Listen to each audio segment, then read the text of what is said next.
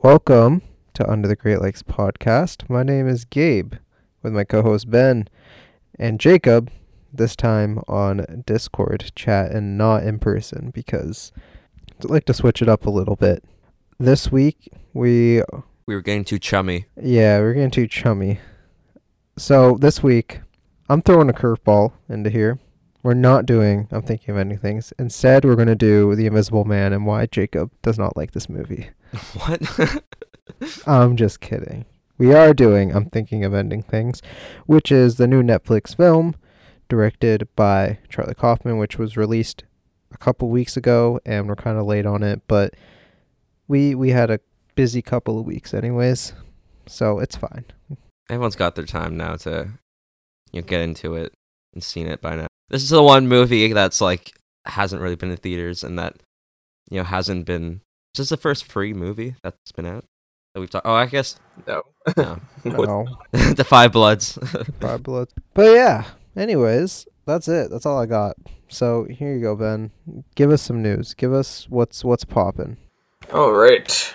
Just a light box office update this week. Not too much. Just from the last weekend. We still got Tenet in first place. It's just made under 7 million. New Mutants not going strong anymore with 2.1. And everything else made under 2 million. Broken Hearts Gallery made 1.1, which is nothing to really talk about, but it's an Ontario-made film, so it's kind of cool. Me and Mary saw it last night. It was okay. If you really like to support Canadian cinema, go see it. If you like going to see good movies, maybe don't, but it's okay. It's alright. It was nice to see a campy rom-com, just to buy the numbers rom-com. It had some heart to it. I liked the characters. Also, the only crazy box office update this week is a total rumor, so take this as you will, but I just saw a report today, because Disney Plus doesn't, the same way that Netflix doesn't really report their numbers. And this one's weird, though, because it's a streaming service that is taking money for their Premier Access film or whatever. So it's $35 here in Canada, $30 in the US. I don't know how much it is in the rest of the world, but apparently there's a report that Mulan has actually surpassed Tenet's global box office. And the report actually says that Mulan has made over 250 million domestically. So just between us in the States and Mexico, if they have, I'm assuming they have Disney Plus there now. I think Disney Plus is everywhere now, right? I think Tenet's still just over 200 million internationally, or sorry, globally. So that'd be insane if Mulan, after all the controversy and that steep price tag on Disney Plus, made more than Tenet did that fast. I don't know how much validity there is to this. It's not necessarily a rumor, it is more of a report, but it's not been confirmed by either source. Well, that's 7 million people. 7 million people purchased Mulan. That's how much it would come out to. Well, no, that's 8 million, which is still a lot. And you have to think that's 8 million purchases, but how many people are watching it per account, right? But yeah, that one's pretty crazy to me. I don't know how true it is, but we'll wait and see. I don't know if Disney Plus is even going to announce how much they make later on officially. Kind of annoying that streaming services are just weird like that. Every once in a while, Netflix will come out and be like, "Oh, this many hundreds of millions of people watched Bird Box," and it's like, why don't you do this with any other movies or any of your shows? Anyway, we'll move on to the broader news spectrum. Most of our news is actually Disney Plus related this week. Got a lot of Disney Plus stuff. Mandalorian dropped their season 2 trailer poster and recently had the release date of October 30th. Did you guys watch the trailer? I forget. I guess Gabe. No, you don't watch that show, Gabe. No, I did not. Jacob, you watch it? No. What? You didn't watch the trailer? Wait, sorry, I missed it. What did you say? I was just reading something. I was looking up the box office for Tenet because I was just hearing that it's kind of looking like a disaster for the United States. Yeah. But then you guys went over it. I was just saying Mandalorian season 2. Did you watch the trailer? Oh, no, actually, no, I didn't watch it, though. I kind of want to hold out. It really doesn't show much. I was expecting it to have a lot of the things that have been, rumored and reported for this season. It's very light on spoilers. It's kind of just nice to see him and Baby Yoda back on the screen. It's a nice little trailer. I'm pretty stoked. Yeah. And then we got casting for She-Hulk, Tatiana Maslany, so not Alison Brie, like a lot of people thought. I'm all for this casting. I think she's great. I haven't. I've seen in a few episodes of Orphan Black, but I never got like religiously into it or anything. I liked it from what I saw though, and I know she's great.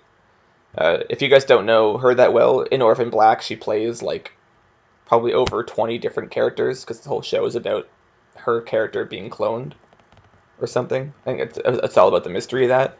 I actually saw her live on Broadway. It was in the Bryan Cranston play that I saw down there for Network. It was like the adaptation of the 1976 film.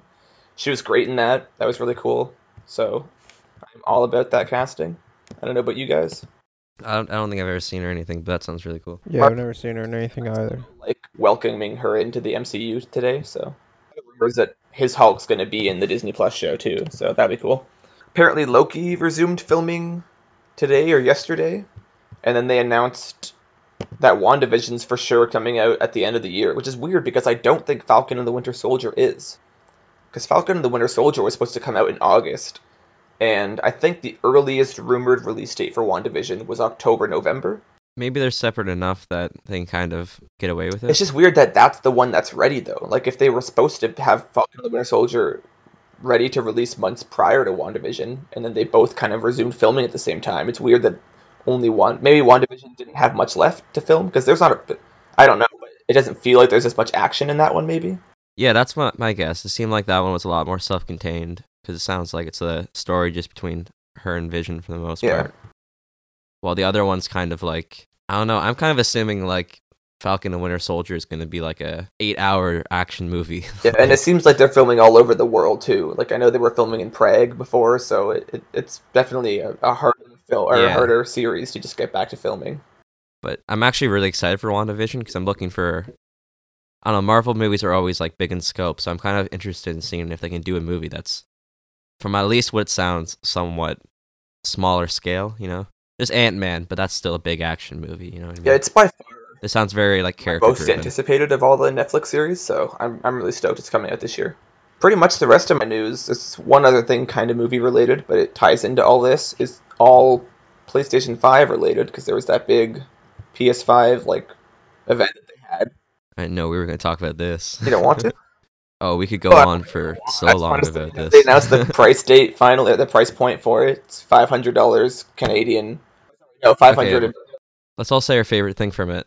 The thing you're most excited about. Gabe, did you see anything from this? Yeah, of course I did. Were you like watching trailers and stuff? Yeah, I'm trying to get my girlfriend to pre-order me one. I'm stoked for Hogwarts Legacy. I've been waiting for them to officially announce it since that leak like 2 years ago. So, buddy, bad week for any Harry Potter stuff. Bad week to promote that. But yeah, I watched the trailer and I was like, oh, this does look cool, but I don't know. I'm not going to do it. Can't buy into that. Yeah, Harry Potter anymore? I mean, I've been over Harry Potter for a while. I got the movies. I'm not like watching the new ones really, so. Yeah, well that's because she writes them though. Like those movies suck. I don't think she has anything to do with this game though, so. Gabe, what's your favorite thing? What's my Ooh, good question. Couldn't fucking tell you. I'm drawing a blank. I'm excited for God of War though. Yeah, that's more of a teaser, just like an announcement, but I'm super stoked on that. I don't know how I feel about the new Spider-Man. I don't know. I mean, I'll play it, but it looked like a lot of the same to me. I like that he has a kind of different style of gameplay, but like it looked like it's gonna be really flashy, and it's gonna be well, it's not a full game. Kind of like a headache. It's not like a full-length game. Apparently, it's just a smaller thing. Yeah, but if it's cheaper, then you know. Yeah, I guess. I'm just gonna buy that on PS4 because I'm not gonna get a PlayStation 5 until next year. Well, yeah, and you can get the upgrade, so that's pretty sweet. Like it just comes for free. There's a bunch of games that are doing that. Yeah, not Call of Duty though. Making you pay $10 extra for the cross-gen. That's kind of what I figured they would do. So I'm glad that any game's doing it at all. To pay the full $90, which is also $90. Yeah, exactly. So get ready for that. And that's $90 American, I'm pretty sure. So it's going to be like $110 here potentially after taxes. Yeah, Nintendo games have always been super expensive though, so I'm kind of used to it. The big one that I'm excited for, that I don't know. I heard like I didn't really hear any rumors about this, but apparently they've been cycling for a little bit. It's Final Fantasy 16. I have no clue really what it's about, but it looks like they're kind of going back to the medieval aesthetic. because it kind of been more modern in the last few games. So I think they were trying to capture like the, I don't know, like Final Fantasy VII interests that people have, where it's like cars and like machinery and stuff like that. I'm really excited to see what they're doing. It's kind of picking up the gameplay from the last game, so it'll be interesting to see that. Yeah, all around, like I'm kind of excited for PS5. There's not a ton of games I'm stoked for, but Have you guys heard of Deathloop? yeah, it looks whatever to be honest. Yeah. I don't know. I'm really curious what that game's going to be because it's multiplayer. Like, what exactly? Is it like a story game where someone else is trying to kill you while you're playing it? That's what I thought. Maybe that'd be. That's what I'm expecting. But, like, if you're playing as the girl, like, is that your whole mission is just to kill the guy? Like, I don't know. It's a bit of a mystery, like, what exactly you're going to be doing as her, because that just doesn't seem like a balanced game at all. Either that or it's just like a call for a challenge where it's like the thing I really like about it though is if you die, I'm really hoping that like you don't like you'll be able to have something that'll save your progress in some way where you can kind of like keep like a notebook or something like that. So each time you finish a mission and you die or something like that, you like keep the progress on that mission because you know how it ends up and stuff like that. I don't know. It seems like a really interesting way to approach a game, and I have no clue exactly the logistics of it yet. I hope it's a little bit open world, because that'd be the most interesting thing. Like an open world story game. I haven't played it, but Death Stranding, doesn't it kind of have an element of that, where like any other players that leave stuff in the game, like they leave it for you, even though it's an open world environment? Yeah. I don't really know how that works. You don't see them in the game, though, but like, in this one, there's just gonna be someone tracking you down. I don't know. I think the game though, it sounds like just like a call for challenge where it's like, can you imagine playing? Trying to think of a shooter. I don't know. Let's say Call of Duty, and then someone comes and tries shooting you down while you're playing the story, like every now and then. That'd be so intense. It just sounds so frustrating, but so fun. I don't know. I'm really curious what that's gonna be about. I have no clue. So. I'll wait till we see more about it. Yeah. The only final things I have here are two little updates on the Uncharted series in general. They started filming the movie again, and we got our first look at Tom Holland and Mark Wahlberg. Oh, wait, really? Not like an official look, it's just pictures that were taken of them on set. It's not a great first look, because it's just them. It looks like Tom Holland and Mark Wahlberg on the red carpet premiere to see the Uncharted movie. Like, it's just them in front of a flashy car, and they're wearing suits, and Mark Wahlberg is clean-shaven, unfortunately, which is super, super disappointing to see. So we're not going to get that classic Sully stash. I see. Not cool. Maybe the sequel? Maybe. I don't know. I'm not gonna lie, I'm not very excited. I've kind of given up on it being faithful and being what I want it to be, so I'm just hoping it'll be a blast. I'm hoping it's more like Uncharted inspired than it is, because at this point, it's not what I want. Yeah, I still don't know how to feel about Mark Wahlberg in that role, but I don't know. Nolan North was doing a bunch of interviews in like a live stream yesterday, and someone asked him about the possibility of an Uncharted 5. It's not like an update or anything, but he just said that he'd be super open to doing it again. He said that he thinks it's done, and he likes the way it ended the series, but he says years from now, if they asked him to come back and put the mocap suit on, he doesn't think he could resist the urge. And yeah, I don't know if I'd ever really be down for a sequel. I like the way it ended, but I do love those games, so. What about you? Did you guys play? I did. I played the 4 of them. Okay. I didn't play the other. I can't remember the other one. Lost Legacy. I didn't play that either yet. Yeah. Own it. I still didn't play that. I don't know. I didn't really feel that was that good of an ending. Yeah, but it was very final. I don't like the ending of 4 without spoiling it. I have a lot of issues with it, but it's so final that I don't want another game because it would just retread the same waters as 4 for the first 3 quarters at least. Like, it would just be another game about, bringing him out of retirement. Yeah. Question of the week. Y'all want to go to that? Yeah. All right. So I'm so not prepared. It's been too long that we forgot. Okay, so here's my here's my question of the week. All right. What is your favorite Charlie Kaufman movie? We might all have the same answer. This is going to be a very uninteresting question. Mine is Eternal Sunshine of the Spotless Mind. Yeah, okay. Dude, what's your least favorite Charlie Kaufman movie? 'Cause, yeah, mine's Eternal Sunshine I'm as thinking well. of ending things. Yeah. Get No, out no, of no, no, no. here. Probably Anomalisa I think for I me. put Cinedoche New York. So you never watched that one? Yeah, that's what I put on Letterboxd. I don't know. It's between that and Anomalisa for me, but I'd like to rewatch Cinedoche. Cinedoche? No, Cinedoke? I I think thought it's it was just too, but I Cinedoke. was looking it up the other day, and it's Doce or Doke? I can't remember. I was gonna say though, I've never seen like Human Nature or Confessions of Dangerous Mind. Yeah. But I'm looking forward to Chaos Walking. It's not gonna be good, but he has a credit on there, so it's gonna be very interesting. I feel like it might have been maybe he was running low on money. We must only seen the same. We've all seen the 6 movies, right? The same 6 ones. Have you seen Anomalisa, Gabe? Not since it came out. Okay, but you've seen it though. Yes. You've seen it being John Malkovich and Cinedoke? Not Cinedoke. I have not seen Cinedoke. Okay. Have you seen Sorry? Adaptation? Oh. Adaptation. Oh, Adaptation? I don't think I have, actually. I had this thought though, where with his movies, okay, they like it's kind of interesting. They remind me in some way of like a Thinking Man Nolan movie, where it's like they all get you in on this like mindfuck concept, and then they kind of turn into something else, you know. And a lot of them, for Nolan, he does a lot of like genre movies, and for this one, he does just such radically different things, but then they're all kind of just very familiar at the same time. Like, I don't know. I feel like this one I is don't know kind if of... Eternal Sunshine or Adaptation really do that. Like, get you hooked on like a concept and then do something else. Well, I feel like they just explore the concept and they go further and further with it and becomes something more interesting.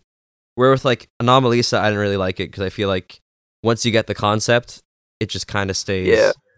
there and they do There's nothing with one- it. You know? We talked about that too. There's the one scene halfway through Anomalisa where like it seems like it's about to take it in a very different way, and I was like, I don't know what this means for the movie, but I'm really excited now because I thought I had the entire movie under control, and then that scene is just a dream sequence, and it goes right back to what it was, and I was like, oh, super disappointing. Yeah. I just think his movies kind of like grow and evolve as they go on. I think that was the one Anomalisa where it just kind of feels like it stays in the same place. It's very the whole stagnant. time. Nothing really excited me. This one, I feel like though, there's so many exciting surprises in it, and it's so weird and different. In a way, like I've never really seen anything like it, but like also it's so familiar. Like there's so many movies that are surreal, but it's just very Charlie Kaufman-esque, and then also very unique to his like films as well. Yeah, I only watched it the one time, like the day it came out on Netflix. I really should watch it again. I don't know. I'm very conflicted on it now. Just because I feel like I finished it and I didn't know what to do with it, and then I spent the whole night thinking about it and coming up with these theories, and I really liked what I was thinking. And then I googled what the book's about, and I know they're different, but like the book kind of made some things very straightforward and clear, and it almost felt like the book was saying, fuck you, all your theories are dumb. And this is what it is. And I really didn't like what it was. Like, I thought what it was in the book was very shallow, if it's what it is in the movie. Like, I haven't read the book, so I don't know if it's explored in a deeper way in the book, but if the same meaning of the book is translated into the film, I feel like it's just very shallow, and it cuts a lot of the cool stuff I liked about it out. I was gonna say that's definitely like a conversation we'll hold off for a little bit, just because that's We'll get into it. definitely going to be like spoilers and diving into it. Gabe, what do you think? What do you think of the movie? Are we just hopping right into this? Yeah, right? I don't know. We're just doing We've talked about Charlie Kaufman for like a minute. Let me do my thing. This is kind of our general thoughts. Okay. Let me explain this movie. So we're hopping into this review now. Okay. Yeah? It just seemed like a natural I don't care. Well, flow we gotta into that give conversation. we gotta give the people who worked on this movie All right, some give credit. him the credit. Give them the credit. All right, so I'm thinking of ending things. If you haven't watched it yet, pause this review right here. Go to your Netflix and watch it. It is a movie is directed by Charlie Kaufman, and it is starring Jesse Buckley, Jesse Plemons, Toni Collette, and David Thewlis. Duelist. Duelist, yeah. Thewlis. About it is okay. Here's what it's about. Full of misgivings, a young woman travels with her new boyfriend to his parents' secluded farm. Upon arriving, she comes to question everything she thought she knew about him and herself and the world around her. So yeah. Anywho, what was the question you asked me before I did that? What do you think of the movie? Yeah, this movie was kind of confusing and kind of weird and kind of off. But, overall, after I gave it some thought, I did enjoy it. But it isn't for everyone, and I will say that with full confidence that not everyone's going to enjoy this movie. Some might hate it, but I guess it's really gets narrowed down to what you like and how much you want a movie to give you information-wise, if that makes sense. But overall, I enjoyed it personally. I have met people and talked to people who didn't enjoy it at all, and I understand why. There are aspects of this movie that can definitely be seen as not great, depending who you ask. But yeah, that's what I thought of it. I think like a lot of it too is just like a lot of it's kind of interpretable, where they don't really spell things out for you in the movie a lot of the time. And if you're not like kind of like coming at it from the right angle, it can just kind of feel like a complete mess, where it's just like nothing makes sense. It's not in a good way, But it's like there are things that link the stories, like the scenes together. It's not just completely like surreal for no reason, I was gonna say though, before we like kind of dive into the movie first, I think we should just talk about some things about the movie. Like, there's not really a lot of actors and actresses that are, have a lot of roles that are gonna get nominated this year. But I'm really hoping Toni Collette nails it for this year, because like, oh my god, she is so unsettling and just so like weird, funny, and like creepy.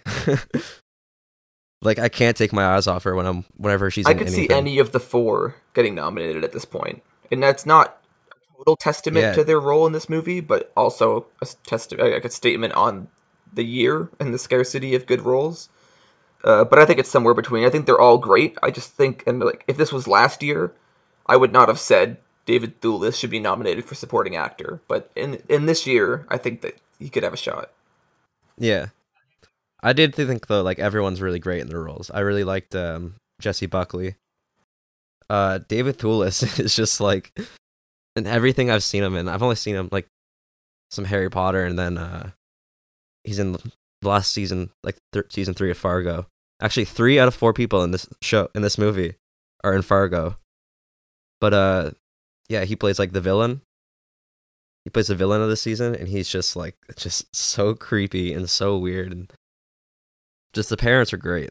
I thought like everything in the house was just like fantastic. That was simply my favorite part of the movie. And on top of that too, like, I think there's just so many little details in this movie that like, actually I'll hold off on that because that's a bit more spoiler talk. But I don't know, I just like the way that Charlie Kaufman takes things that were great about his movies, like kind of the dialogue in the situations that he uses before, and then turns them into this like uncomfortable, just weird way with this movie, where it's just like, I don't know, it's just, I found it very like just unsettling in times, where it wasn't like scary or anything like that. You're not jumping up or anything like that, but you're just like weirded out very much. Like, I think because this movie's an adaptation of a book too, it's weird for me because I feel like most of his other movies have so much of him in them. Like, adaptation is the obvious choice because it's literally about him. Like, he's the main character, a fictionalized version of himself. And it's about, in a way, like, how he struggled with writing the adaptation of that novel. But, like, Synecdoche, New York, or whatever, Anomalisa, like, I think there's a lot of him in those movies. And this is the one where it's like... Yeah, like all of his movies, there's a lot of him for sure. But this is the one where it's like I don't know how much of it is him or how much of it is the novel or just how much he related to the novel. Yeah, I'd be very curious to read the book because I haven't gotten around to it or anything like that. The only thing I've really heard is that like the ending is very violent in the book, or in this one it's very. I mean, the whole movie's surreal, but this is like a very dreamlike sequence. It's kind of unlike anything else in the movie for a little bit. Yeah. No, this movie's. So I mentioned this after I watched it. I think we talked about it briefly, but I did love the sound design in this movie. I thought that was my favorite part. Everything that goes on in the house, to them driving to and from the farmhouse. Just the small little details of the noises you hear, and when there is a lot of, I wouldn't say empty space in this movie, like as far as dialogue goes, because they are talking back and forth, just about like whatever, but I'm gonna call that like empty space for now. There isn't anything really going on in the background other than just them driving in certain scenes and like looking at each other and talking or saying what's on their mind. And it seems like a lot of the sounds that they put into this movie to create the atmosphere seem like amplified, which was kind of unsettling at points. As they're leaving the farmhouse, there's like noises of like the windshield wipers because of the snowstorm just scraping the windshield, and the tire chains like going through the snow and everything. It just seemed a lot louder than it was like as time went on, and you're kind of stuck in this small claustrophobic space for an extended period of time. It just felt kind of nerve-wracking and like, okay, what the fuck's gonna happen now, and why are these noises so, like, why is there so much emphasis on these sounds and noises? It's interesting. That was my favorite thing. Just while noises are happening, they're like amplified to kind of intensify the scene. Like there are a lot of moments where later in the movie, a noise that happened previously will be brought back, even though what creates that noise isn't there in the moment, or like their voices will be distorted or altered in certain ways. So like there's a lot of really interesting choices with sound design throughout the entire film. Mm-hmm. Yeah, and like I feel like everything's kind of, there's a lot of things that keep on working on a bunch of different layers. Like there's a bunch of times in the house, and I got this written down, so I'll come back to it later, where there's like shaking that hits like the door or the house, like things from outside, just like the wind, you can hear like round, like getting louder and louder and stuff like that.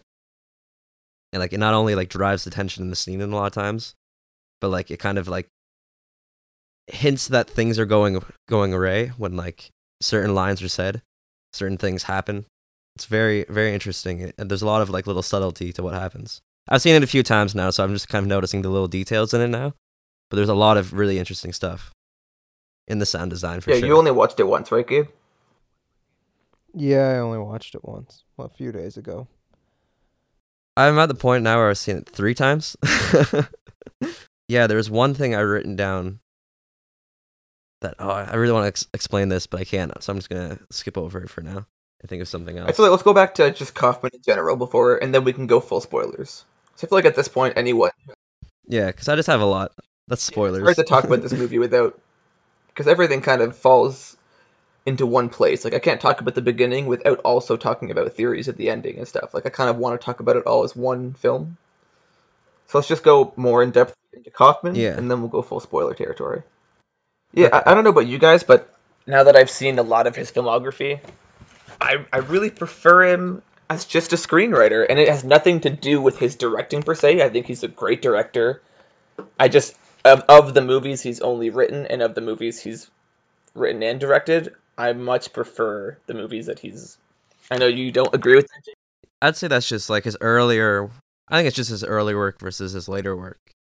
Where I feel like his later works, he's really put himself... I mean, adaptation it is, but it's also so out there. Adaptation I feel like is such a weird... almost mistake of a movie. Like, how did that get made? Yeah, it's a miracle. Like, but that's another thing that's really exciting about his movies too, where each time I'm like, how did this movie get made? Like adaptation and being John Malkovich. I'm like, only in like the 90s and early 2000s could something that out there be made. being John Malkovich, especially. Like that's just the I weirdest truly thing. think that the movies he's making now are exactly what he wants to make, and I think you can see that in adaptation too. Like when you hear Nicolas Cage as Charlie Kaufman talking about the kind of movie he wants to make throughout the entire film, like I feel like he's now making that movie. You know, like these are the movies that Nick Cage's Yeah, version of him wanted to make an adaptation. And I feel bad for not liking it as much because I really like the idea of that and the idea of having full control and that a movie doesn't have to be about plot. It doesn't have to. He kind of dumbs it down a bit in adaptation where it's kind of just, oh, not everything has to be action and romance and love triangles. But I don't think his older movies are that when there is plot and metaphor combined. I always kind of prefer when a filmmaker does that. I think some people can say there's these movies that are very metaphorical and like heavy on the themes, and then the studio says, "Oh, put some plot into it to make it more interesting and like easily accessible to the audience." But I feel like it's more of an accomplishment to merge those two than it is to do one or the other. You know, you can do a movie that's all plot without a lot of thinking, or you can do a movie like this where it's really no plot and all metaphors. But I always prefer when you can kind of combine them both, make it interesting as a story with great characters, but also have a lot to look into on rewatch. that's fair. I can see that for To me, sure. it doesn't feel like these last three movies have done that as much. Yeah, I kind of feel like with this one, a lot of it, like, this one's definitely, like, the loosest, probably, in plot. This and Anomalisa have been becoming, like, increasingly just, like... Actually, his last three movies have been increasingly more loose I in don't even plot, for know sure. if anything in But, that movie happened, really. yeah, you're right. With this one, though, I feel like a lot of it, though, is so good because it's just the experience of it, you know? Where it's, like, you can enjoy it and just be, like, immersed in this world and, like, kind of go through the conversations and try to figure it out. And a lot of it isn't very exciting, but if you're kind of like brought into that world and you can kind of get on board and you're thinking about it, there's a lot more to take away and a lot more to dissect that becomes a more rewarding experience for me. So I do prefer something like Adaptation and Eternal Sunshine of the Spotless Mind, because I think I kind of prefer those kind of movies that are a bit more balanced between the two, where they're a bit more exciting, bit more plot, and a bit more thinking. I know these are the movies he wants to make as well, and I agree. But with this one, I feel like it kind of hit me in a better spot than did Cinedoke or Anomalisa. Just because it kind of fits better as a horror movie, like that's something that's never seen as a horror movie, as well as working really well as a Charlie Kaufman. Yeah, this is definitely one that I think I could like more and more as I watch it. I don't know, I don't have the urge to watch it again right now. Like I was trying to for the podcast's sake, and I just didn't have that push to want to.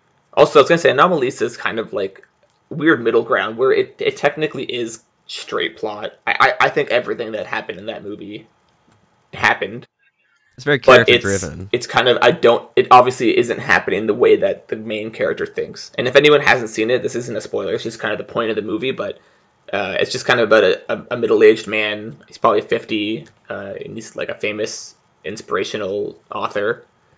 And he's just going to a hotel for the night, and he like starts falling in love with this woman.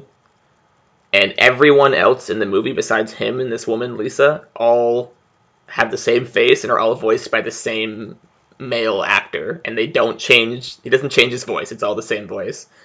But it becomes like clear very quickly on why all that is happening. And I don't think it's really happening. I think it's just a statement on the main character. So that one's kind of weird, where it definitely is plot related. I think that one's just kind of shallow after a while. It's like, oh, I really like... It's not even shallow, because I really like that, and there's a lot to explore with that. Just not enough for a whole movie. I think it would have worked better if it was probably like 45 minutes and got kind of right to the point. Because it kind of feels like it feels like it kind of says the point of the movie, and then it just kind of walks around. I think it worked a lot better as a play. I would have loved to have seen that as a play, because Charlie Kaufman wrote and directed the stage play in New York as well. Do you write it as a play? Yeah, okay, it was a play. It was all the same actors, too. Actually, maybe not the female lead. I forget her name. The girl from Atypical. Do you remember her name? What is her name? Wasn't it Jennifer Jason Leigh? She's the mom from Atypical. Yeah, Jennifer Jason Leigh. Oh, I was gonna say like Annihilation or Hateful Eight or something. Yeah, fair. For some reason, she's very forgettable to me. I don't know why. Feel bad. She's a good actress. She's just always forgettable to me. But yeah, the second you said that, I was like, yeah, she was in this. Really? I thought she was pretty great in Yeah, she Hateful was. Eight. The second you said that, I was like, oh But yeah, she's in that, and she was great in it. But I always forget her. I'll probably forget she was in that an hour from now. I feel like I should say though, I said this one was really entertaining as a horror movie, but I feel like it is kind of mismarketed as a full-on horror, where it's like, oh, what's going on? Like, this is kind of messed up. I don't know. I feel like they kind of built up the Toni Collette Hereditary vibe that people were thinking. And it's if you're going in for something like that, that's not this movie at all. Not a chance. This movie was not a horror. Don't go in thinking it's a horror. It's tagged as a horror everywhere, but it's not. No, I'd say it's like an existential horror, where it's like this movie is very cynical and it's very dark in what it's saying. This movie could give you a lot of the same feelings that Hereditary does for the first 30 minutes. Yeah. It doesn't go full horror that Hereditary does. The first 30 minutes and the one specific scene at Tulsi Town, and that's it. Those I feel like are like the closest thing to kind of the most horror you're going to get out of this movie, and then everything in between and after is more unsettling. I didn't get too much horror out of the Tulsi Town scene. Yeah, like I think everything's just kind of underlyingly like weird and kind of creepy. There's no like nothing that's like jumping out at you or anything like that. No like real shocking moments or anything. But it's all just like uncomfortable dread, you know? It's just like underlying horror. I think I kind of prefer that atmospheric kind of thing instead. Like even in the lighting where it's like the second half at night, it's just like you can't see anything and it's just so creepy. And it's just like looks like an abyss of darkness, you know? That kind of plays into the movie as well, but I don't want to explain everything. So should we go to spoilers now? Yeah, one last thing I was going to say, because I just realized it now. I didn't realize it was kind of a weird coincidence until just now, but the movie I saw last night with Mary, the Broken Hearts Gallery? Heartbreak Gallery? Broken Hearts Gallery, I think. It's that rom-com I saw last night. And there's one little moment where, like, at the beginning, she gets dumped, and then she goes to her apartment, and her roommates immediately, like, grab all, like, the cliches. They, like, grab her ice cream and chips and a blanket, and they bring over a Blu-ray or a DVD of Eternal Sunshine of the Spotless Mind. And I was like, that is a great breakup. Huh. But that's literally all I wanted to say. So yeah, let's go spoilers. All right, so if you're listening from here... Yeah, don't continue on if you haven't watched the movie yet. If you made it this far and you haven't watched the movie yet, it's going to be spoiled for you. So come back. Come back to this point. All right, so going in, Ben, I'm curious what you were saying about the ending of the book. I feel like a lot of this movie is interpretable, and the ending of the book definitely solidifies what's happening. But I think there's a lot to still be left to interpretation, that to go on with the character of Jake and like how you can perceive him as a person. But yeah. Okay, well, can I say the ending of the book? I think at least what I read. Yes, spoiler. Yeah, spoiler for the book as well. The ending of the book, it's made very clear that what's the girl's name? Jessie, or I guess I should do the character's name. I know she has so many though. Fuck. Lucia. Just go with Lucy. Sure. She's credited as young woman for the movie. Go with Lucy. Let's each call her something different. Okay, you do Lucy, Jacob. I'll do Ames, and you do Lucia, Gabe. Because those are all. It's really okay, I'll do Lucia. Similar. Because at first I was like, I didn't even necessarily know if they were calling her. Cause I think I saw Lucy and then Lucia, and I'm like, oh, is her name Lucia? But they call her Lucy, and then they were like Ames, and I was like, oh, I guess not. No, then there was Louisa. Yeah, and Yvonne, but Yvonne's her friend, I think. I kind of forget about that whole Yvonne subplot. Okay, yeah, so go on. In the book, I guess it's made clear that she doesn't exist. And that they're all different women made up in Jake's head as like a way of him trying to come up with the perfect woman. But what you were saying, I totally agree with that. There's a lot to look into for Jake's character. But anything that I was thinking about for her character, any theories I had for her, were kind of out the window there because she doesn't exist. She's not a real person. These aren't real interactions. This is all just in Jake's head, I guess. Yeah, I didn't read the book, but that's what I pulled away first. The main characters you can really like pull away interpretations from are the parents in Jake, and then you can kind of get at different ideas, not specifically as one person for Lucy, but like you can see different responses that he's either anticipated women are gonna have towards him, or truly different things that have happened to him. Like I think there's a lot of different ways to perceive how Lucy actually is. Like he sees her as somebody that he wanted to go up to, but he never had the courage to do it. But like, it's also possible he did have a girlfriend, and it's just like this is the personification of the perfect woman, the woman who like challenges him completely, doesn't really like stand by his bullshit, you know. But then in the end, doesn't want him, you know, realizes how pathetic he is, or at least he thinks that's what would happen with a perfect woman, because he's so insecure, you know. I also feel like because she doesn't exist, a lot of my theories on Jake, I guess, again, I could say, oh, maybe these are still real or out there, and that this is how he acted with his exes or something like that. But I don't know. I feel like a lot of the ideas I had going on were kind of tossed out the window, too, because of that. Like, I feel like I should have written down some more notes for this, too. But I remember for a long time, I really kind of thought a couple of things. At first, I think it was more about her being a blank slate and then just becoming whoever she's with. Like, because she says something about that in the car ride to the parents' house before they get there. And I kind of thought the idea of it is that she's always just kind of latching on and becoming whoever she's dating at the time, or whoever she surrounds herself with, because it's, you know, something that a lot of people find themselves doing. And like, sorry to cut you off there, but there's a scene too at the dinner table where, like, I swear she copies Toni Collette's laugh, and they kind of all become the same person. Creepy. And then there's the more obvious scene where she goes over and sees a picture of Jake, and he's really young, and she goes, "Who is that?" And he's like, "You don't know who that is?" And she's like, "I don't know, I think so." And he goes, "That's me. That's me when I was younger." She's like, and then in her head and voiceover, she goes, "Wait a minute, no, that's me. Like, what the heck? Why would he say that's him? That's a picture of me. How did he have that picture?" And I will say, when I watched it at first, I didn't actually know who the picture was of. I didn't know if it was a picture of her when she was a kid or a picture of him. So it does kind of make things a bit more clear when I looked it up later, and it is a picture of young Jesse Plemons. Oh, when I watched really? it at first, cool. I thought it was a picture of her as a kid. And I thought that was kind of creepier.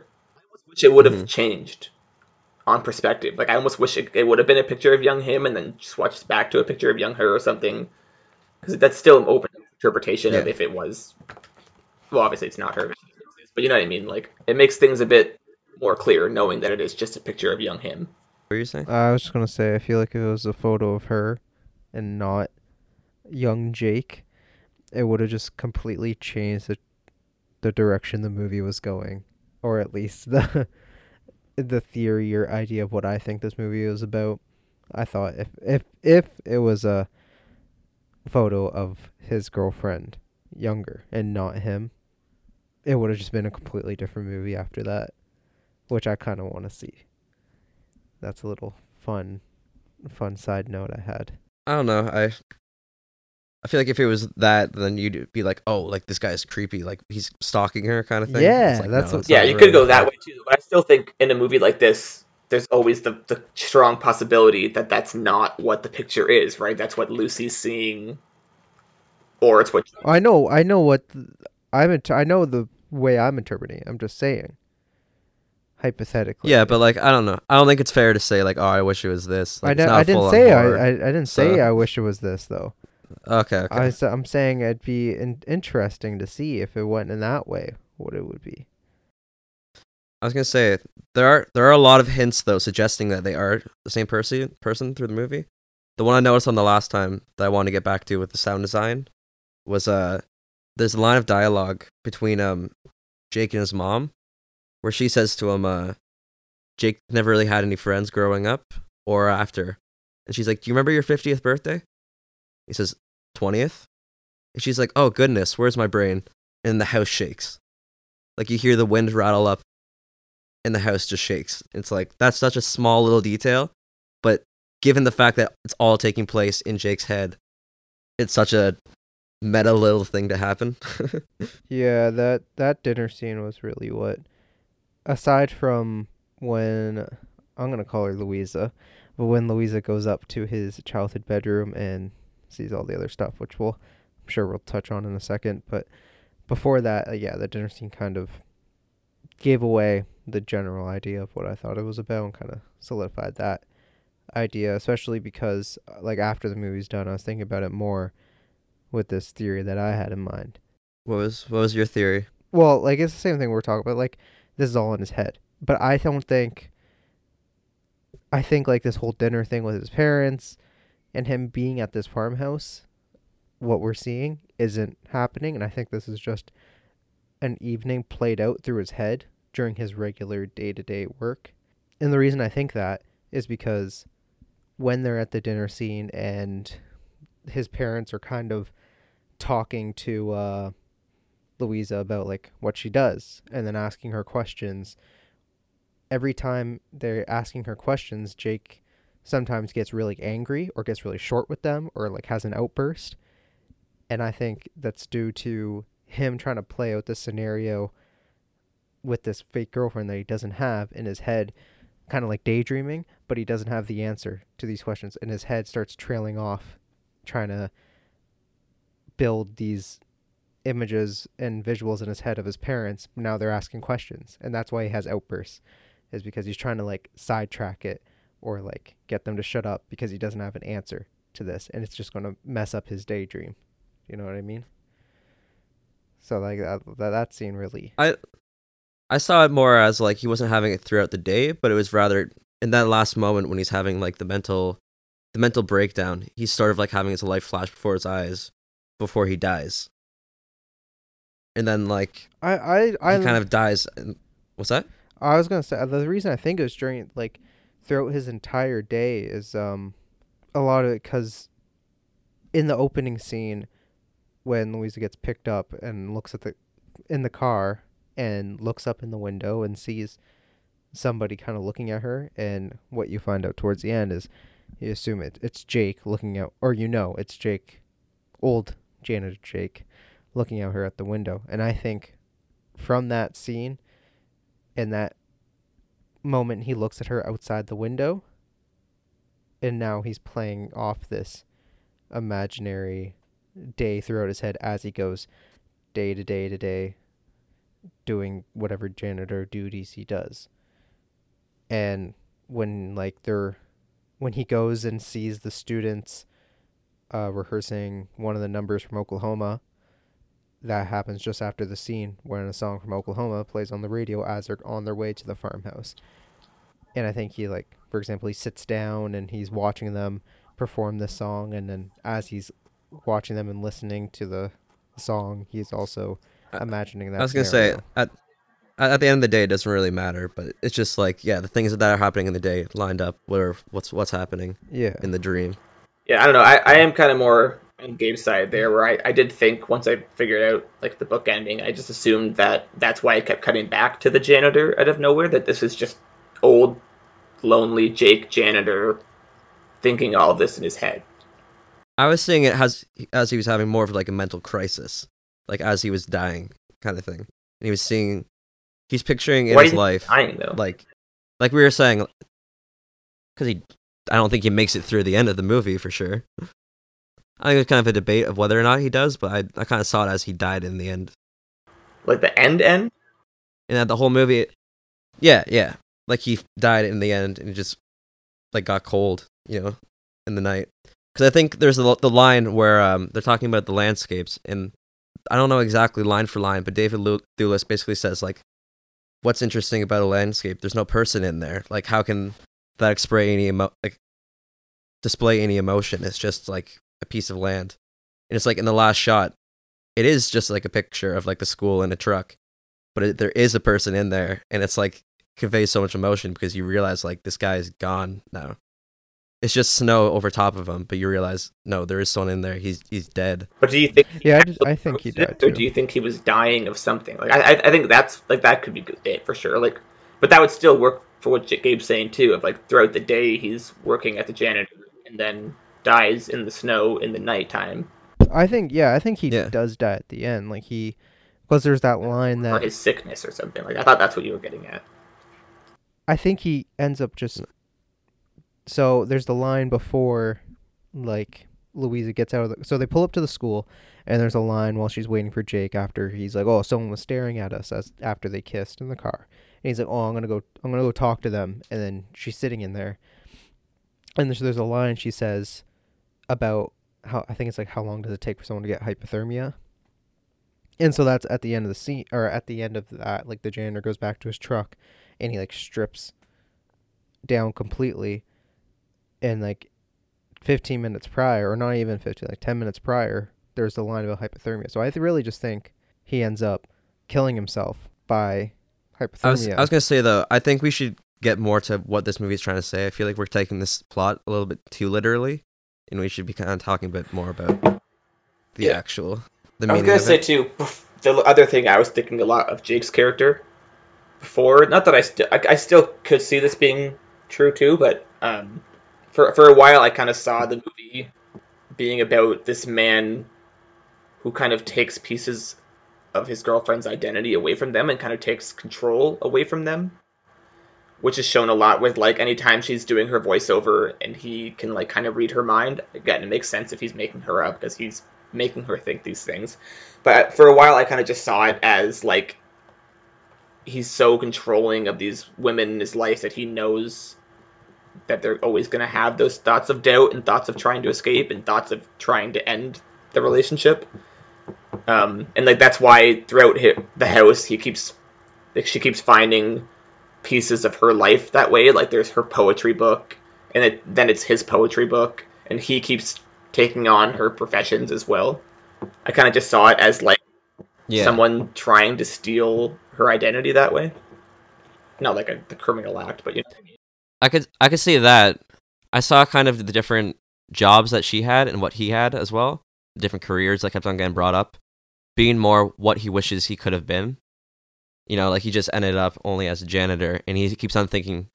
I noticed a lot of the movie. It seems like he has this sort of like superiority complex about people, where he like pities them, and he looks at all the students, and he's like, "Look how sad they are." And it's like, look at yourself, dude. Like you're like the saddest, most miserable, angry, bitter person. But he kind of like, I don't know, thinks he's above everyone else, but at the same time, he hasn't done anything for himself. He's kind of had that internal crisis where he's realizing just how worthless he is. And he wants this perfect woman, like, to save him from his life. But he's also scared that, like, you know, he realizes, too, just how pathetic he is. And he's scared that they're just going to spit in his face. Sounds a lot like and I think Kaufman a lot of... in all of his movies. Well, with Kaufman movies, I've noticed, too, like, he even makes the point in, like, adaptation where he says, like, people don't learn in real life. And I think that's kind of what this movie is about, where he has a whole midlife crisis, and his life flashes before his eyes, but he doesn't really learn anything. And I think he kind of learns the wrong things, if anything, like that. Like, near the end, when Lucy, like, comes up to him or whatever, and it says, like, you were nothing to me, like, I don't remember anything about you, you were, like, insignificant. Like, he kind of accepts it, and then goes back and tries to, like, stop the play that's going on, like the dance that they have, and he tries to steal Lucy away back, because it's like he's not mature enough to realize the mistake and to realize, like, the real problem in his life came from him the whole time. Like, he was at the root of his mistakes. In the end, he's saying to the speech, like, he has a speech where he's quoting from, like, Oklahoma, and I don't know if you guys ever saw Beautiful Mind, but he copies the ending monologue from that movie. Okay, no, I haven't seen it, but yeah, he copies the speech 100%, every line. And it's kind of like a speech that reaffirms him and everything he wanted. Like, he says, like, in the end, I found out love was the answer. Like, when you watched the movie the first time, did you know it was the Beautiful Mind speech? No. I read that afterwards, and I thought that was really interesting. But I had an idea about it that kind of, like, fell into that when I kind of read that. My idea of Jake is he's someone that, like, his idea of love has been, like, kind of twisted by the media that he takes in. Like, he watches this is, like, such a weird scene, the Robert Zemeckis, like, little pop-up that they have. I think it's kind of supposed to show that, like, in that scene, there's a guy that's, like, stalking a girl, who's actually the girl, a character from The Boys, which is so weird to see her in something else. So the guy's, like, stalking her, and she's, like, telling him to, like, get away. She's, like, ruining his job. And she gets fired, and then she's, like, the next scene, she's like, well, you know, oh well, it's okay. At least we're together.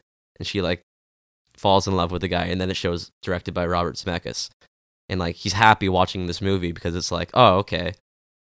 At the end of the day, if I just try hard enough and I say the right thing and like don't leave this woman alone, that kind of love will be reciprocated to me.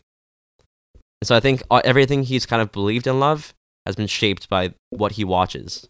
Yeah, it's interesting too because there's that one shot where they're tracking in the car, and then the actress Jessie Buckley is there in the passenger seat, and it turns to Jake, and then it cuts back to her, and it's that actress from the movie for like a split second or two. Yeah. Did you notice that the first time? Yeah, I did, and I thought that was weird. I guess I noticed it too, but I know I was talking to my buddy Jordan. He said that he like didn't even see that his first time watching it because it's so quick. Where were we at a second ago? Oklahoma, and how come I keep watching things that bring up Oklahoma, and it's one of the only musicals I don't know anything about. His idea of love too, like even with what was that Christmas song that they were talking about? Baby, it's cold outside. Yeah, Baby It's Cold Outside. And they're saying how it's like basically like a song about ignoring consent. And it's just like, yeah, that song just reinforces like the more you just ask a girl and bother them, then they're gonna give in and let you love them. It's like I think Jake kind of believes in that, but at the same time he wants to be, you know, he wants to be saved by somebody else at the same time, to take him away from his life. He just wants a woman so bad that he can't really keep his like life straight. I think there's a lot more about it too, like why he is the way he is. Like so the way he's very self-critical, it's like whenever you see Jake's mom and like she makes a mistake, she kind of like makes herself feel like an idiot, and she kind of like makes faces to show that she's like self-critical of herself. I think that kind of delves into Jake and how he is with himself, where he beats himself up over everything he does. Yeah. So I feel like I'm going on here a little bit. Anyone else want to chime in or say anything? No, this is just your podcast now. I feel like the Baby Is Cold Outside part was a little on the nose. I don't know if it's just because it's been such a topical song in the last couple of years, but that part to me was a little bit too enforcing that he's that kind of guy that really just thinks if he keeps pushing harder and harder, like he's gonna get the girl. Yeah, and like by the end, everyone's cheering for him, self-congratulating him, reaffirming him in his thoughts. I don't know. Yeah, I feel like I don't have too much else to say on this movie. This movie, there's a lot. Okay, so this movie's built on fucking metaphors. Let's just get that out of the way. This movie is just full of metaphors or meanings and stuff. And I feel like a lot of them just kind of get dissected and thrown in your face, like the explanations of them, at the end of the movie. Anything you doubted or anything you thought, you just kind of figure out at the end of the movie. But I don't think that's true at all, because I think there's a lot of things you can take away and learn on the second watching. It's not like the first time you watch it, you understand every single thing that's being said to you. I mean, I still didn't understand everything off, like, the first, like, watch, and, like, immediately when I was thinking about it, I was like, there were some things, obviously, I didn't get, but there were other things that I just kind of easily picked up on, like, so obviously, like, one main thing in this movie is you're kind of trying to figure out, like, so is this Lucy person real, or is she not real, or like why does she constantly no, I'm trying to figure out how to word it. Oh, like, for example, okay, so why is the story of how they met constantly changing and stuff, and why is this, like, why doesn't she just leave him if she's unhappy in this relationship and everything? But then it just kind of unfolds at the end to me when she's talking to the janitor, which is Jake, and she reiterates how they met, when technically by saying, like, oh yeah, I was with my girlfriend and this creepy guy was looking at us and he asked for my number, and you have to be with a guy, or a guy has to be with you for another guy to leave you alone. And like that line specifically just kind of undid that whole thing about them being together for me, because I was like, this story keeps changing. Now I hear this line, and I'm like, okay, so they never really were together. And I kind of, like, built up more confidence, I could say, in what my idea of what this movie was about. I don't know, I just think that saying, like, oh yeah, like I got what the ending was, it's like, yeah, but there's still a lot more that's happening besides just Yeah, it's in his head. I know. You know? I said that. Yeah, I yeah. said I didn't get everything, but like it's still valid for me to say that some things just kind of felt like we hit a point in the movie where it seemed like, oh, okay, you didn't understand this. Okay, here you go. Here's like a gimme. So at least you can leave this movie taking away something that you can explain. I think the ending was pretty up in the air. Like, I'm not gonna lie, I didn't see it at first. I had an idea that I thought it was the afterlife, but like I didn't know 100% that it was in his head until, like, they don't say it or anything like that. There's no line about it. Or Yeah, anything. no, I definitely didn't get that idea the first time. No. I had to Google it. Like, I didn't know that it was in his head. And I Like, mean, technically, but after I did, there were kinda- interviews where Kaufman even said like it's not just like an exact translation of the book. For all we know, it's not that still. Like just because it is in the book doesn't mean it necessarily is. Yeah, yeah. Well, I never read the That book, too, so like- I'm just as clueless as you guys are watching this movie. I'm just saying though, there's no line of dialogue that Yeah, explains it's not like anything. it's ever like made explicitly clear. I don't know. Like, sorry, fuck. I'm just saying. Like some things were just kind of thrown in my face. Like with the pig too. When I see the pig at the end, I'm just like, okay. So he let his thoughts take over. No, I saw it more as like the pig that they saw earlier in the farm, that was kind of like rotting with maggots. It's just kind of like, you know, the decaying of life. You know, how it's like inside everyone's kind of gonna grow old. They're gonna grow like they're gonna die. You know, it's sort of the ugliness and the beauty of that. Well, I think it's interesting too that they said that the pigs, if you looked at them for days, it just looked like they were pigs that were fine and they were cuddling together. And then when they rolled them over, it's only then that they noticed on the other side of them that they were being eaten alive by maggots and that they were in all this like. Yeah. And I think that's kind of an idea of like you could take that as a metaphor for mental illness too. Like all these people that you see and they look happy on the outside and they look normal and fine, but when you get to the inside, they're shockingly depressed. Yeah, something's eating away. So maybe at them, people, you know? maybe these students are roaming the halls of the school and they just see this janitor and they don't think anything of him. He looks fine, but like he's like really hurting on the inside. Yeah, it's like he's 100% like, you know, like suffering from depression, maybe suffering from like dementia, like he's going kind of losing his mind a little bit.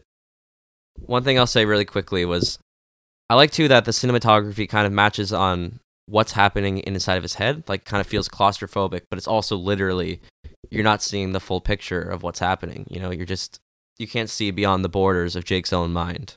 I think it works for a lot of different reasons and it kind of all comes together very well.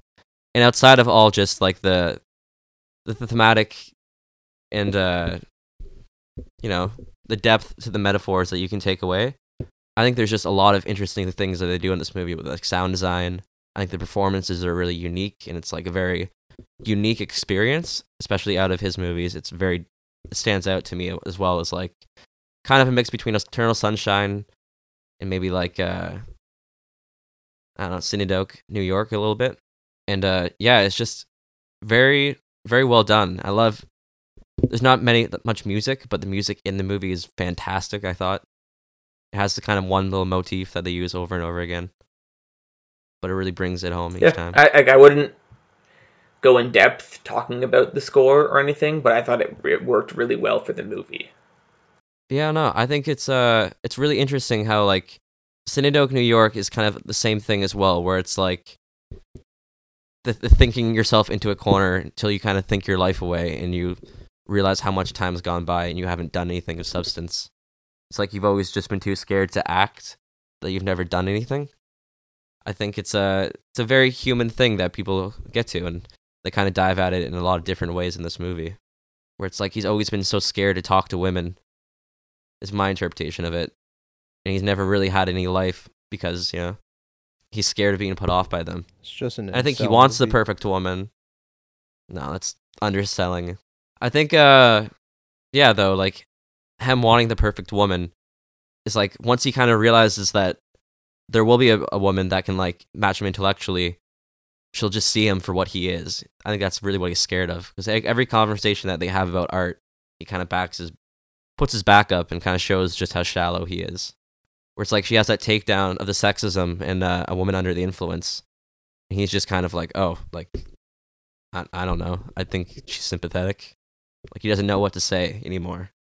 I don't know. I think there's a lot to take away from him. It's a good story about an insecure person. I feel like Charlie Kaufman's probably very insecure. Yeah, it worries But me sometimes how much of himself he pours into these movies. Cause I'm like, is he? yeah, And like again, like adaptation, his character says like people don't really change, people don't really learn or grow. It's like, does he really still? It's weird that he can show so clearly that these characters think this way and that they shouldn't think this way, and that it's messed up, and then he still makes movies about these characters and they're kind of supposed to personify him, and it's like, do you still like? I guess he just can't escape that, right? Like he's just got all these haunting insecurities that won't leave him. so I think it's all of his movies are super personal, and this one is just really compelling. Like I don't know, he's done such. I don't know. I think a lot of his movies kind of feel similar, and this is the one that sticks out lately to me as the most like out there. It's It's my just unique. favorite of the ones he's directed. I do really like it. Gabe, you got anything else to add on? Nope. No, that's it. I don't got much to Okay. add. One last little thing is I like too that they kind of allude to Jake always wanting to return to his youth. That's a big part of it. Is he felt like he was more capable when he was younger and he was more handsome because he's very insecure of himself. There's theories people have on this movie about like, obviously it's about not being happy with yourself, but I've heard ideas it's about like body dysmorphia and gender identity. So I think that's also kind of worth searching up and kind of making an analysis about. So I think there's a lot that could be going on there as well. Yeah, I don't know. Yeah, this movie's I didn't get depressing that as shit. right away, but yeah, I could see that. If anything, it's like he could see himself as wanting to beat her because she's better than who he is, and she's like what he could be. Yeah, it's definitely not a feel-good movie. Don't watch this if you want to be put in a good mood. It's a cynical movie for sure. I mean, I think all of his movies are pretty cynical. I don't know. This one feels. I don't know. I feel like a lot of his movies are kind of positive, and this is the first one that's really like there's no happy ending. This guy reaffirms himself in his own messed up beliefs, and he dies a miserable person. I think the only movie of his that you could really try and say that it ends on a positive note is Eternal Sunshine, and I would argue against that for sure. Oh yeah, no, absolutely not. Because I see Eternal Sunshine of the Spotless Mind. It's like they're repeating the same mistake over and over But again. we showed that to a grade 12 philosophy class that I volunteered at last semester, and a lot of them thought it was a happy ending, that they were going to end up together. It's weird. No. When I was younger, yeah, that's what I thought. I never really considered the credits of the movie and how it keeps on looping over and over again and what that meant. And it's like, yeah, the idea is that they never have a happy ending. They keep on reaffirming themselves in their bad behavior. And I don't then, think I noticed the they only end thing worse probably my for first it. time watching it, but I don't think I ever thought it was a closed book happy ending. Where like I think I always kind of thought that, yeah, these people are never going to learn. Yeah, I think literally like two students and then me and the teacher were the only ones that were like, no, it's not a happy ending. And then we were like, is this a statement on how bitter we are as adults, or is it like ignorance as a young adult in these teenagers? I'd like to say ignorance of young adults, but I don't know. Charlie Kaufman kind of feels like that in his adult days now, so as he grows older, he only becomes more and more pessimistic, it seems. But yeah, we should wrap it up now because I do really got to go right now. But yeah, so thoughts. This is a movie I really struggled with rating. I kept putting it between a 3.5 and a 4. I think I settled on a 4 just because I love everything about the like production design and the acting, the sound design, like the cinematography, the directing, everything. But the plot to me is like perfect, and then I do think there's a lot to delve into with what this movie's about. I just don't think it's my favorite, or I don't think it's the most yeah. interesting, but there are a lot of really cool things at play, so I think I'll settle on a low 4 out of 5. Basically the same as Ben said. From a technical standpoint, this movie like ticks all the boxes for me. Everything from sound design to even the performances from Jesse Buckley and Jesse Plemons were fantastic, especially Jesse Plemons, who like his performance is like it's super awkward and off, and unsettling, but he does it so perfectly, and I love that. But yeah, the same with the plot. It's a little convoluted, and I know this is a movie you're supposed to take different things of it and interpret it in your own way, but sometimes it reaches a point for some people that it just gets too much and they lose interest. And I didn't personally lose interest, but I can understand if somebody said that it just was like too all over the place for them, or too unclear for them to pay attention. I think I saw a Twitter thread once about a movie, I think it was a tweet. I think you replied to it, Jacob, about if a movie's not interesting enough, they shut it off, compared to people who just tough through it. Right? So, I can understand both ends. I'm not gonna kill someone for saying this movie wasn't good, because I can understand why they might not like it. It just takes a certain type of person. But I gave it a solid 7.5. Yeah, 7.5. I wouldn't go lower than that. That's it. Solid. Yeah, for me, I don't know. I feel like I've been kind of going towards movies that are more weird in nature lately, where I just kind of like something that's a bit more challenging and a bit weird and just different. I feel like a lot of movies we've seen this year a lot of them have been very by the numbers, and this was the one that really had a voice to it. And I mean, not that changes how I feel about a movie entirely, but it was just really refreshing to see something this different and this off kilter and unique. Yeah, I thought it was brilliant. I think it's one of his most depressing movies, but it was always very, very compelling. It's very dense, and there's a lot to take away from it. And I'd recommend it to anyone that likes Charlie Kaufman movies. It might be a little bit more out there than the rest of his movies, but I think there's a lot of rewarding things to find on rewatches. And I don't know, on the first time, I thought it was just a great, weird experience. And then the second time and third time and fourth time, I want to watch it again. It just becomes better and better. And you find more and more. Yeah, I might watch it again today. I got halfway through it, so I'm about 3.5 watches through it, actually. That's a lot. Oh, I want to give it a 10-star, but I might wait, because I feel like that still might just be a little reactionary. So I'm, for now, going to give it a 9 stars out of 10. Okay. Yeah, I love this one. It's my favorite movie of the year. It's my third favorite Kaufman movie, actually. And yeah, you have the I same loved top it. two, Eternal and then Adaptation? Yeah, and this is my third. It's my fourth. I put Being John Malkovich above it, just because I think that movie's a fucking absolute blast. It's so weird. Yeah. Yeah, I'm not sure where I put this movie. I'm gonna check real quick.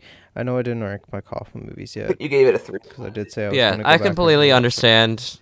I completely understand if that's not your kind of thing. If it's more of a thinking, metaphorical type movie.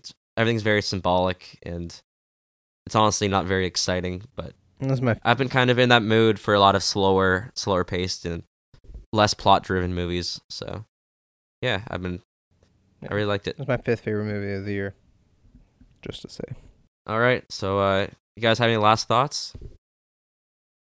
What's the new movie we're doing next? Doing The Devil All the Time, which is the movie with Tom Holland, Robert Pattinson, Jason Clarke, Riley Coe, Mia Wasikowska. Sebastian. Fuck, who else is in this movie? Bill Skarsgård. Or Stellan Skarsgård? Which Skarsgård is it? Bill Skarsgård. Bill and Sebastian Stan. Yeah. And Sebastian Stan, right. It's a Netflix movie. We said we might pair it up with something else. We just haven't really picked yet, right? Yeah, not too sure yet. We're not fucking doing cuties. Don't even say that. You guys should go see Broken Hearts Gallery. We'll just do that. I don't want to keep going to the theater, buddy. No one's there. It's all theater. Go see it on a Monday night at 9 p.m. It'll just be you. All right. I'm going to cut this here because, Ben, you said you needed to go. But, yeah. Watch The Devil All the Time. If we decide on a movie, we'll throw it in the description below, where you can also find our Letterboxd links. And you can also find our Twitter account at UTGL Pod on Twitter. I almost forgot our at. But yeah, I'll also add in the what movies we're doing next week, just to help you out. The Double All the Time is on Netflix though, so you'll at least get that. It's free if you have Netflix. But that's it. That was our review and touch up on I'm thinking of ending things. And that's it for me. That's all I've got. Sorry it took like 3 weeks for this episode, but we were a little busy. All right, farewell. Farewell. Sorry for taking so long in between episodes, but hopefully everyone's caught up now. I feel like we had a few weeks where we had a lot of long episodes. This one's still going to be pretty long. That's shorter than the last few ones. Yeah. So. All right. All right. Peace. Goodbye, everyone. Peace.